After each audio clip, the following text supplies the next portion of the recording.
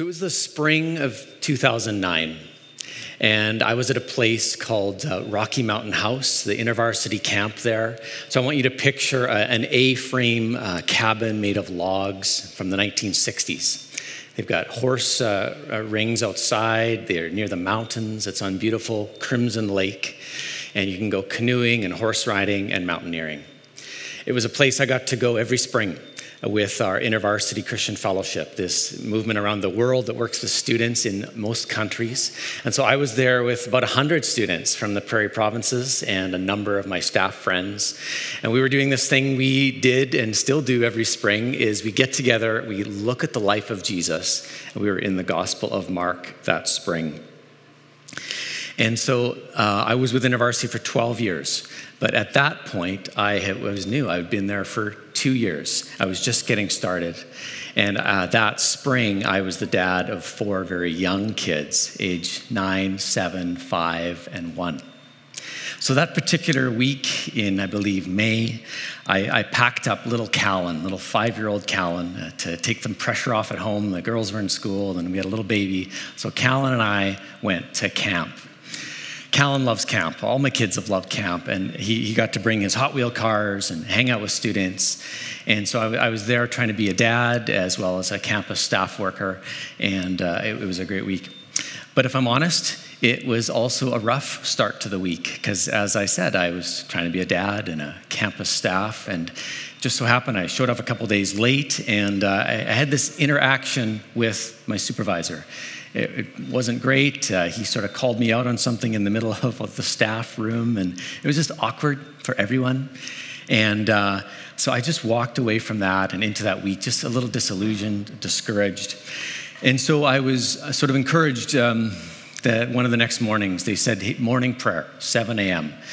So I just was feeling like I'm looking for something, some kind of presence of God, something to cheer me up, to turn me around. But when I dragged myself out of bed, came there at 7 a.m., I was a bit dismayed that the focus of that morning prayer was this thing called centering prayer. I had not really heard of or been raised in the contemplative prayer tradition. So I was alarmed to know that we were going to be sitting for 20 minutes in silence and solitude, and I wondered if I'd stay awake. But what happened with me and in me that morning is actually an experience that's still with me today, and it actually resonates with me, and it has some images that I still use in prayer. So in that type of prayer, this contemplative centering prayer, they invite you to do a couple things. Because if you're like me, my mind would wander even 1 minute of silence. And so they give you these tools, and they say, if that happens in your mind, use 2 things. You can use a word, maybe it's love or peace, anything that will just draw you to remind yourself that you're sitting in the presence of the Lord, and you can let the distracting thoughts go. Another thing they invited us is to use our imagination. So maybe imagine you're standing on the shore of a lake, not hard to do when you're at camp, and imagine all those worries or concerns maybe floating away on the water as you just then come back to center yourself in the Lord. So I did it.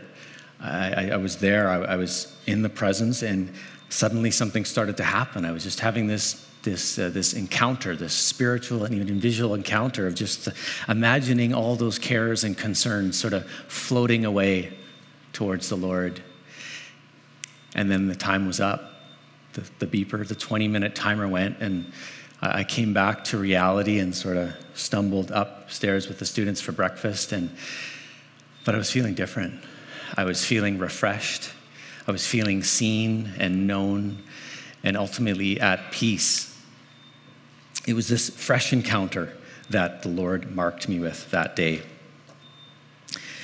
So then 2 days later, I'm at camp. I'm playing with Callan. He had this really cool Hot Wheels launcher, and we're playing. And this peaceful feeling had stayed with me when my supervisor walked up, and he sort of started awkwardly trying to apologize for that awkward thing that had happened. And I was, thank you. But I then went on to try and explain how the Lord had done something refreshing in me through prayer. And so all that to say, what I took away from the experience is in the Lord's presence, he did something in me that had this lasting value. he actually interrupted some of the normal patterns. And I don't know if you face this, but when something like that happens, it just takes a while to stew away. And yet the Lord had sort of leapfrogged me ahead, and I was still in this place of peace after an encounter with the Lord. And in my story, in that experience, I see a pattern that we'll see in Scripture. And the pattern is this, that we are on a journey with God's Spirit where he's forming us through the challenges we'll face because he wants us to succeed. So as we dive into, we're going to look at the Scripture for a moment. We're meeting Jesus on a 40-day trip, like a Sabbath, like you heard about last week from Nathan, like a sabbatical, a long 40 days alone in a wilderness place. No people, he's with the Lord.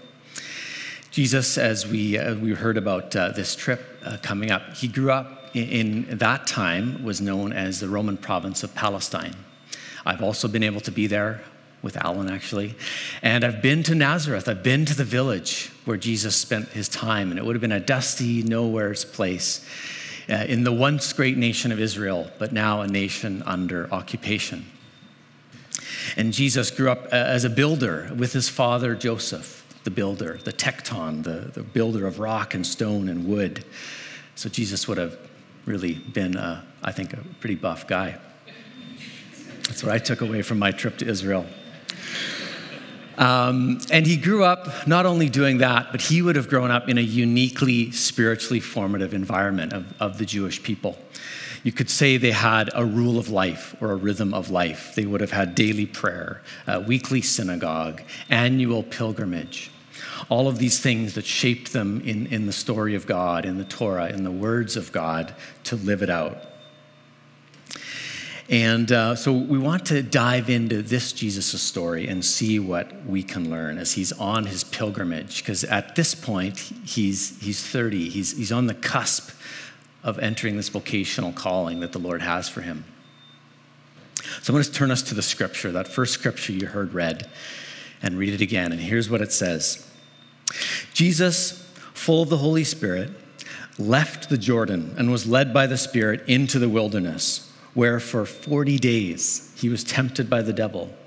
He ate nothing during those days, and at the end of them, he was hungry. So, wilderness, tempted by Satan, ate nothing, hungry. Those are the words that sort of leapt out at me when I first read it in my preparation. So I wondered, is this some kind of, Bear Grylls sort of wilderness adventure Jesus? Is that what's happening here? Denying himself? And if you've ever tried fasting, it's not easy. And 40 days of fasting, very difficult. But then I noticed a couple things. I noticed this. Jesus is led by the Spirit into the wilderness. So I looked up that word, and in Greek, it's eremos, wilderness. It stands for deserted, lonely places, places where you don't have support, you don't have people. And sometimes it's even used, eremos is used for people, a deserted person, a lonely person. So then I imagine Jesus in the wilderness, maybe hot, dusty days, gravel in his shoes, kind of wondering, wishing he had some company. I think of him on the dark, starry nights, probably get cold in the desert, maybe wondering, Lord, what am I doing out here? What is this vocation going to be like? Because you see, the eremos, the wilderness, is a place of stripping away all that we've come in with, all that we need the Lord to expose. But it's also a place of formation, being remade into God's image. And so particularly during our life, during times of wilderness, God is going to invite us to practice his presence through prayer and the word. So the second thing I noticed in the Scripture about Jesus is, again, Jesus is led by the Spirit into the wilderness. And so that part is what I maybe missed on my first reading, led by the Spirit. So in fact, it's not a place of emptiness. Jesus enters the wilderness full. He's just been baptized in the River Jordan, where we read in the Scripture that it's like the Spirit of God descended on him like a dove. So he enters this wilderness full. He's in a difficult place where God's Spirit is helping him. He's not alone.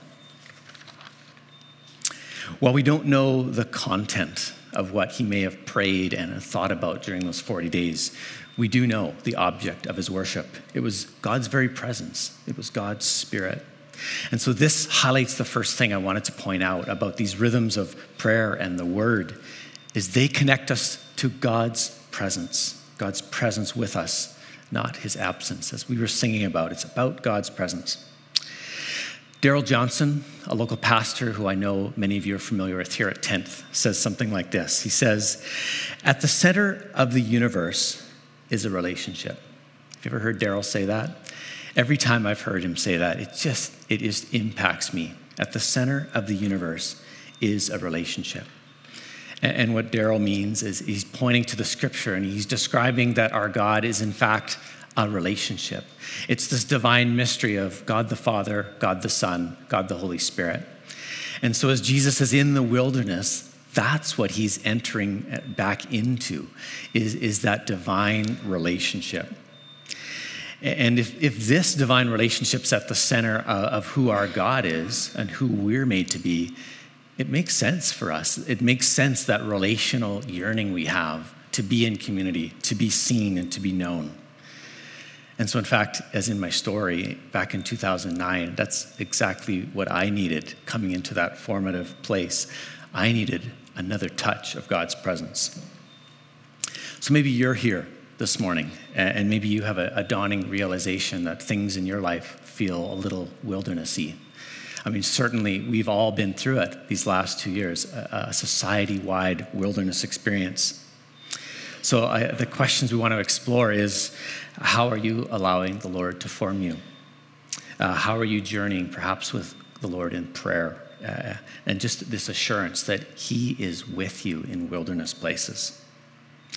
So I want to go on now to the second scripture, where it's going to help us reflect on the Word. So we've looked a little bit at prayer, and we want to go a little bit to the Word. So we come to Matthew's gospel, a continuation of the same story. And it says this: "The tempter came to him and said, 'If you are the Son of God, tell these stones to become bread.' Jesus answered, 'It is written, man shall not live on bread alone, but on every word that comes from the mouth of God.'" So not only has Jesus been invited for 40 days of formation and fasting and all that, but he's also been invited to face his greatest temptations by the tempter himself, the devil. And this language it's unfamiliar and it's unpleasant, right? And this scripture doesn't tell us all about it, but it does invite us to realize a couple things. That yes, there's a God of love in the universe and we can meet with him. But yes, there's also an enemy, and Jesus is facing that. It's real, and it seeks to bend us out of alignment, to deform what God is forming in us. And in that difficult formative wandering, I see Jesus struggling with two key things that we're going to hone in on: identity and security. Jesus is facing the temptation to question his very identity. And the goal of that enemy that's coming face to face with him is to twist and bend that sense of identity as God's child. If you are the Son of God, the enemy taunts him. If you are. Have you ever sensed that taunt, that inner voice? If you are. I know I certainly have. That sense of, am I valid? Am I worth something? Am I a fraud? If you really got to know me, would you peek behind the curtain, kind of like the Wizard of Oz, and just find that it's all bluster? I think it's a fear common to a lot of us, and here it's happening to Jesus, who for all eternity, his core image has been Son of God, as it says in the Colossians passage. The Son is the image of the invisible God, the firstborn over all creation. For in him all things were created. This is Jesus we're talking about. And yet, Satan says, if you are the Son of God. So God's enemy is seeking to disrupt the most secure identity in all of creation. And it goes back to the very same script that the enemy uses, that we read in the very first pages of Scripture in Genesis, which Ryan reminded us on New Year's Day here. the snake says to that first man and woman, did God really say? Did God really say? And it's a question, and Jesus is facing it here again. Is God really good? Does God have your best in mind? Or do you have to fend for yourself in this world? So as we pray and as we read God's word and we seek to do what Jesus is doing, we will face this kind of temptation. And society as well aligns with this deformation process in many ways. So, for example, the phone that most of you have in your pocket, it's designed to capture your attention and form you in other images. And the societal pressures that it then tells you about are designed to tell you, you don't measure up. You don't fit in. Maybe you could if you did this or got that. And then there's the messaging, even specific to us who are walking in this Christian faith, the messaging that, oh, it's wrong. It's not just bad, it's really wrong. So that's a lot of things that could take a shot at our identity. So if you're feeling under sort of that kind of pressure, the scripture invites you to see that you're not alone. You're actually in good company. Jesus himself faced this. And yet the passage calls us to remember that God is with us, just like he was with Jesus. So identity.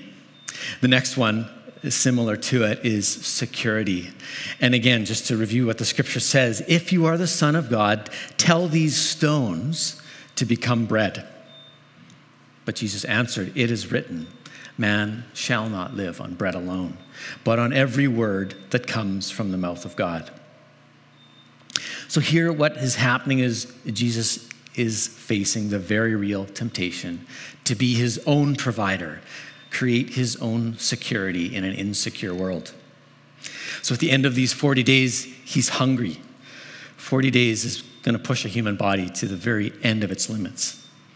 So the temptation to provide your own physical bread out of stones, to rely on your own means, would be very tempting. And it just made me reflect, wow, how have I really have been tempted to do this in my own life. So 2 things for me. One is my rental home situation. So we moved down here to Vancouver in 2011, as Jade alluded to. We were homeowners in Alberta. That's what you can do as a young couple if you live in Alberta. Not so in Vancouver. So we have been over 11 years in 3 different rental homes. The first one was this amazing provision of an InterVarsity family that gave us a really awesome place, a 1930s place out by UBC, a place where we launched the ministry. We had students over every weekend. It felt like every night sometimes. And we had this wonderful place of community and provision. Our kids got into the good local schools. Our oldest daughter then got into the Bing Arts drama program, and each of the kids was tracking really well.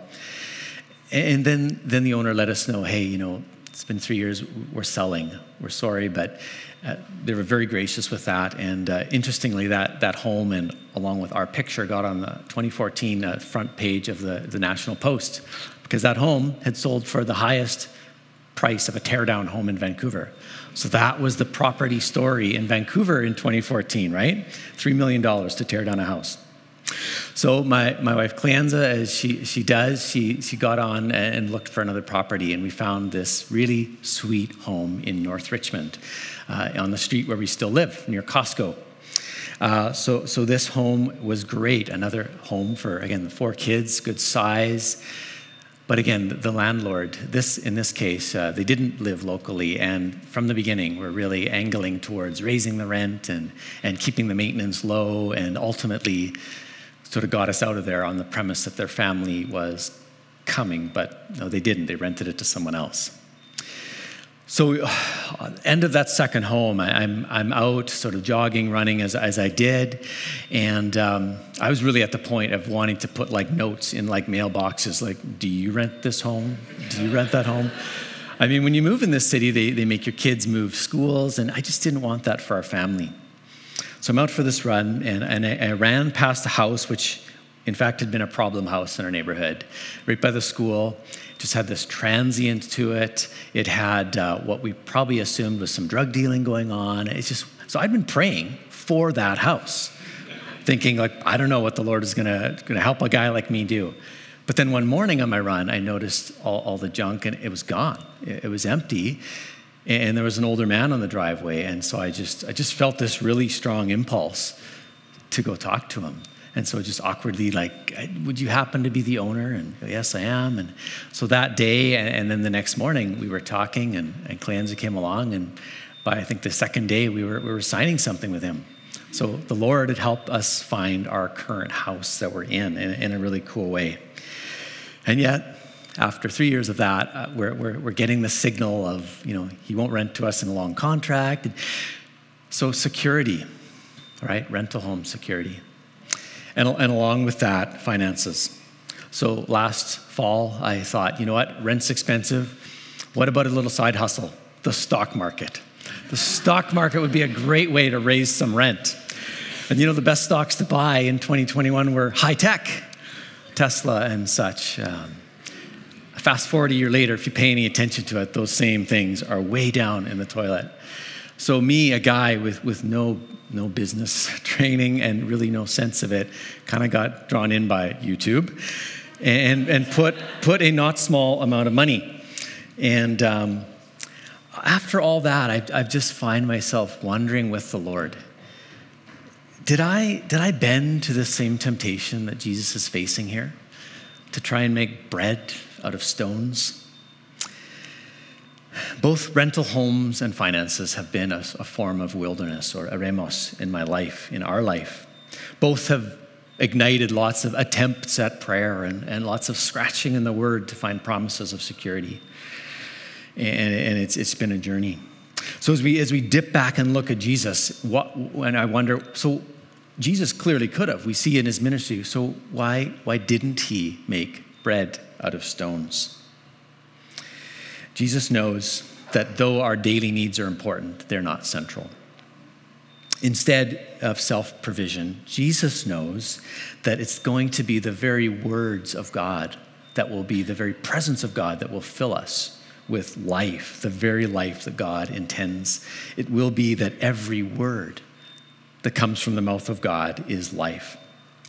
So then it made me ask, okay, so what word is Jesus drawing on here? And I sort of did my reading and found out that the Hebrew people that Jesus descended from had a great leader, Moses. And 1,000 years before Jesus, Moses made a speech to his people as they were in a wilderness entering the promised land. So I turned to Deuteronomy chapter 8, and it says this. Let me read it in full. Grab some water. Remember how the Lord your God has led you all the way in the wilderness these 40 years, to humble and test you in order to know what was in your heart, whether or not you would keep his commands.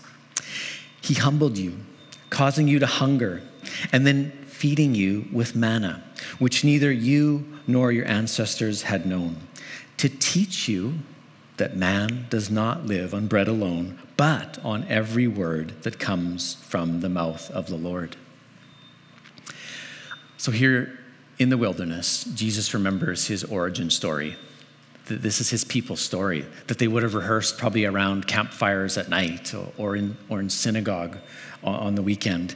And likely, like many of the scriptures, would have been memorized by Jesus. So these are some of the words that are fueling him as he's in his wilderness, reminding him that it's not going to be the bread, it's going to be the bread giver who will focus and be his focus.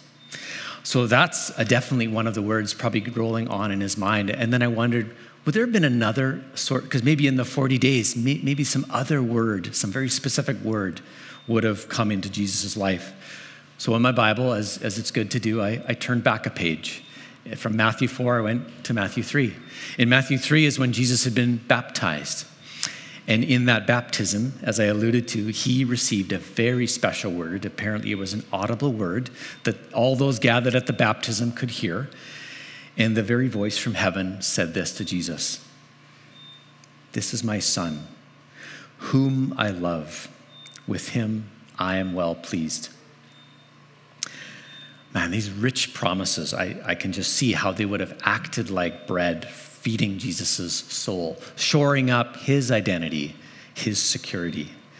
My son, a family bond, whom I love, that reminder that we are all the beloved, part of that triune relationship we heard about.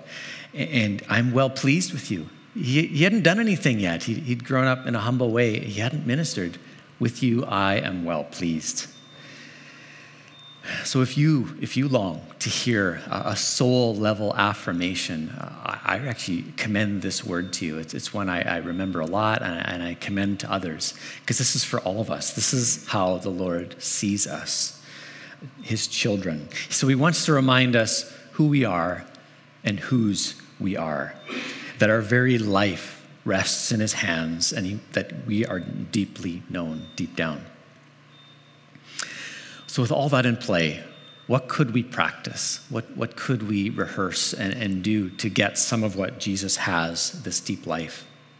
So I ask myself, and I want to ask you this morning, how's your rhythm of soaking in God's word or relating to God in prayer in order to glean this kind of real life? Are God's word and words deep in you when it really matters? In your wilderness moments, in your moments of deepest temptation. And so that lifelong invitation is what we're here for this morning, that lifelong invitation to gain life and to be remade. And it's actually, it's more than just reading some words or having them in our mind, but it's part of a deep meditation of his word, a practicing of a rhythm in a way that could actually change us. I want to read you something by Pete Greig. Pete Greig is the leader of the 24/7 Global Prayer Movement. And in his amazing book, which I got to read this year, it's called How to Pray, a simple guide for normal people. So I thought, great, that's a book for me. And in that book, Pete says this about what Jesus is talking about here. He says this: "But the Bible is more than an inspired doctrinal book. It is also living and powerful, and, as the writer of Hebrews says, a discerner of the thoughts and intents of the heart. In other words, while we are reading the Bible, it is reading us, discerning the thoughts and intents of our hearts. We shouldn't just learn from the Bible, therefore. We should learn also to listen to it. It's a totally different way of approaching the text. While learning about God from the Bible requires Bible study, listening to God through the Bible requires prayerful meditation." So the Bible reads us, and true listening requires meditation. So let's look at that. What could be some rhythms that we could do, rhythms and practices? And as you know, practices take just that, practice.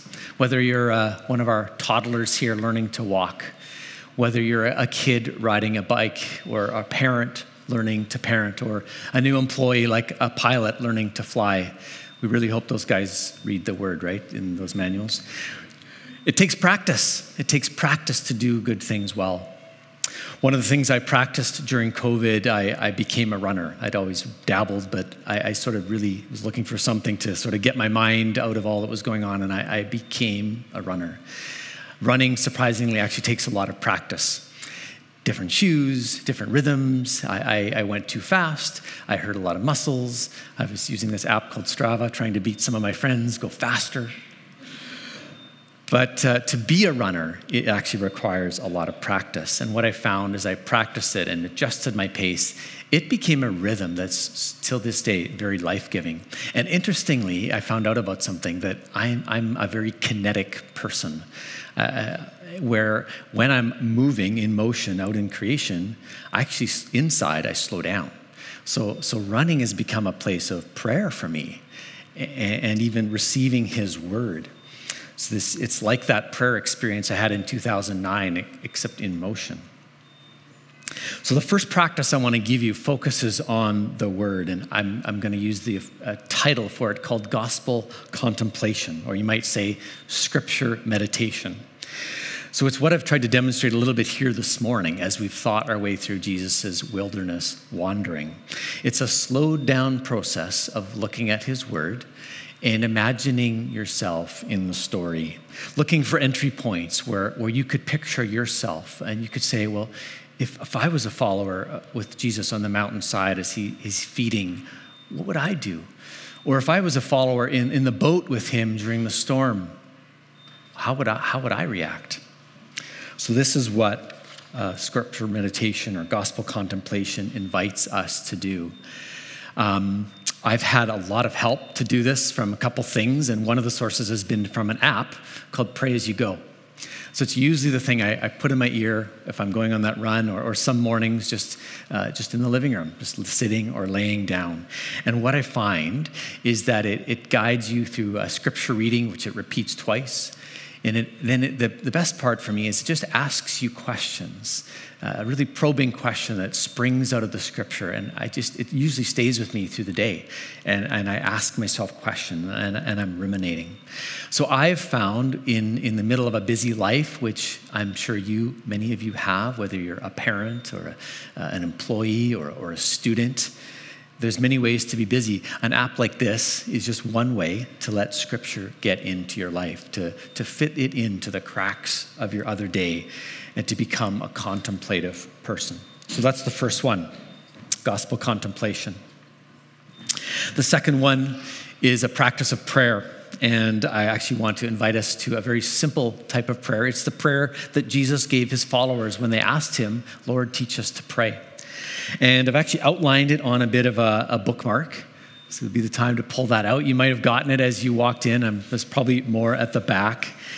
And again, from Pete Greig, apparently some of the earliest instructions to the early church outside of the Bible, in these writings after the Bible, instructed them to pray this prayer 3 times a day. And so praying daily, morning, midday, and evening would have been a habit by the early church and is still a habit by many churches around the world. And so I adapted this sort of morning Lord's Prayer, midday praying for people, and evening ending our day with thanksgiving. I adapted this from a church called Bridgetown Church in Portland. And then on the back, I threw a number of resources that I've experienced and have really enjoyed, including some apps. Pastor Ken's book is on there. All great things that will help you sort of internalize this rhythm.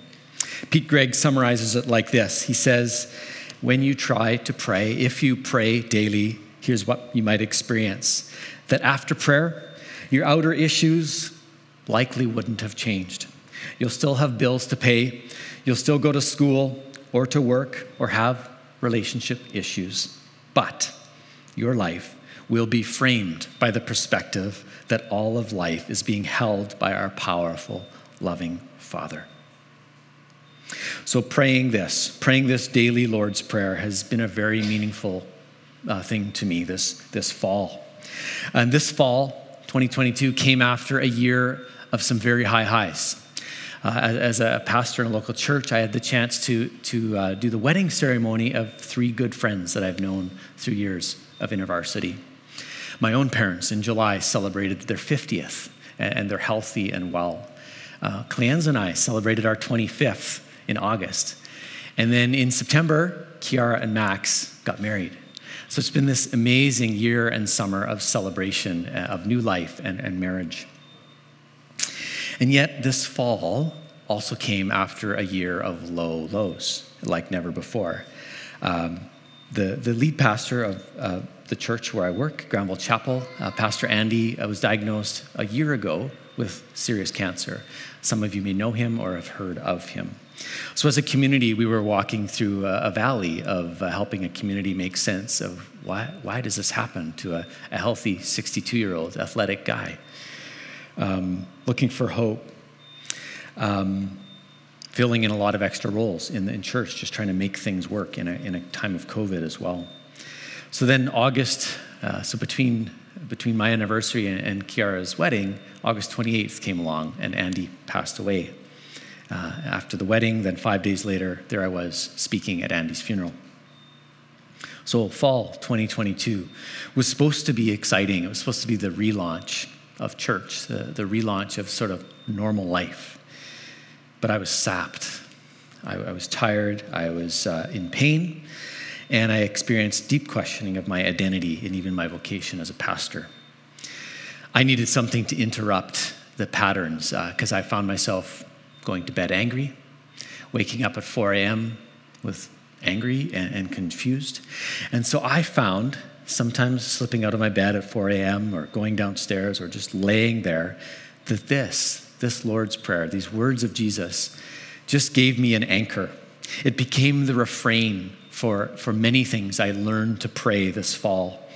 So rather than feel alone and abandoned, I prayed, Our Father who art in heaven. Rather than fret about my future and the bread I needed to survive, give us today our daily bread. Rather than getting stuck in my frustrations and some of the painful interpersonal things, forgive me for my sins as I forgive those who sin against me. So I really want to commend daily prayer to you, and specifically the Lord's Prayer, as an anchor that it could become for you. I hope it does. One of my favorite ways to pray this fall has been with my daughter Treya as we drive to school and we're learning the Lord's Prayer together. So in conclusion, as we enter 2023, we will face struggles in the wilderness of identity and security. But as I reminded you at the outset, I want to remind you again, we are on a journey with God's Spirit where He's forming us for these challenges we'll face. Why? Because He wants us to succeed. Back in 2009, I needed help to become a campus minister, to be a good dad to my kids, good husband to my wife. And this fall, as I mentioned, God has been continuing to interact with me to be all that I need to be. And even for this week, for example, something unexpected happened. I mentioned my son. We got a call. He was in an ambulance on the way to a hospital after a workplace accident. I didn't pray the Lord's Prayer, but my heart just leapt out with probably the most basic prayer there is, help. So as we pray, as we become people of prayer, God gives us that reflex to run to His presence in time of deepest need, usually in the small, holy moments that are our ordinary lives, filling us with the peace of the very presence of our Creator. So if you would, as we finish, I would actually like us, it'll be on the screen, and it's on your bookmark, to pray the Lord's Prayer. We'll all say it together. So let me start us off. Our Father in heaven, holy is your name. Your kingdom come, your will be done on earth as it is in heaven. Give us today our daily bread and forgive us our sins as we also forgive those who sin against us.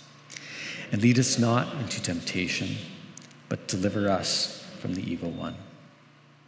Amen.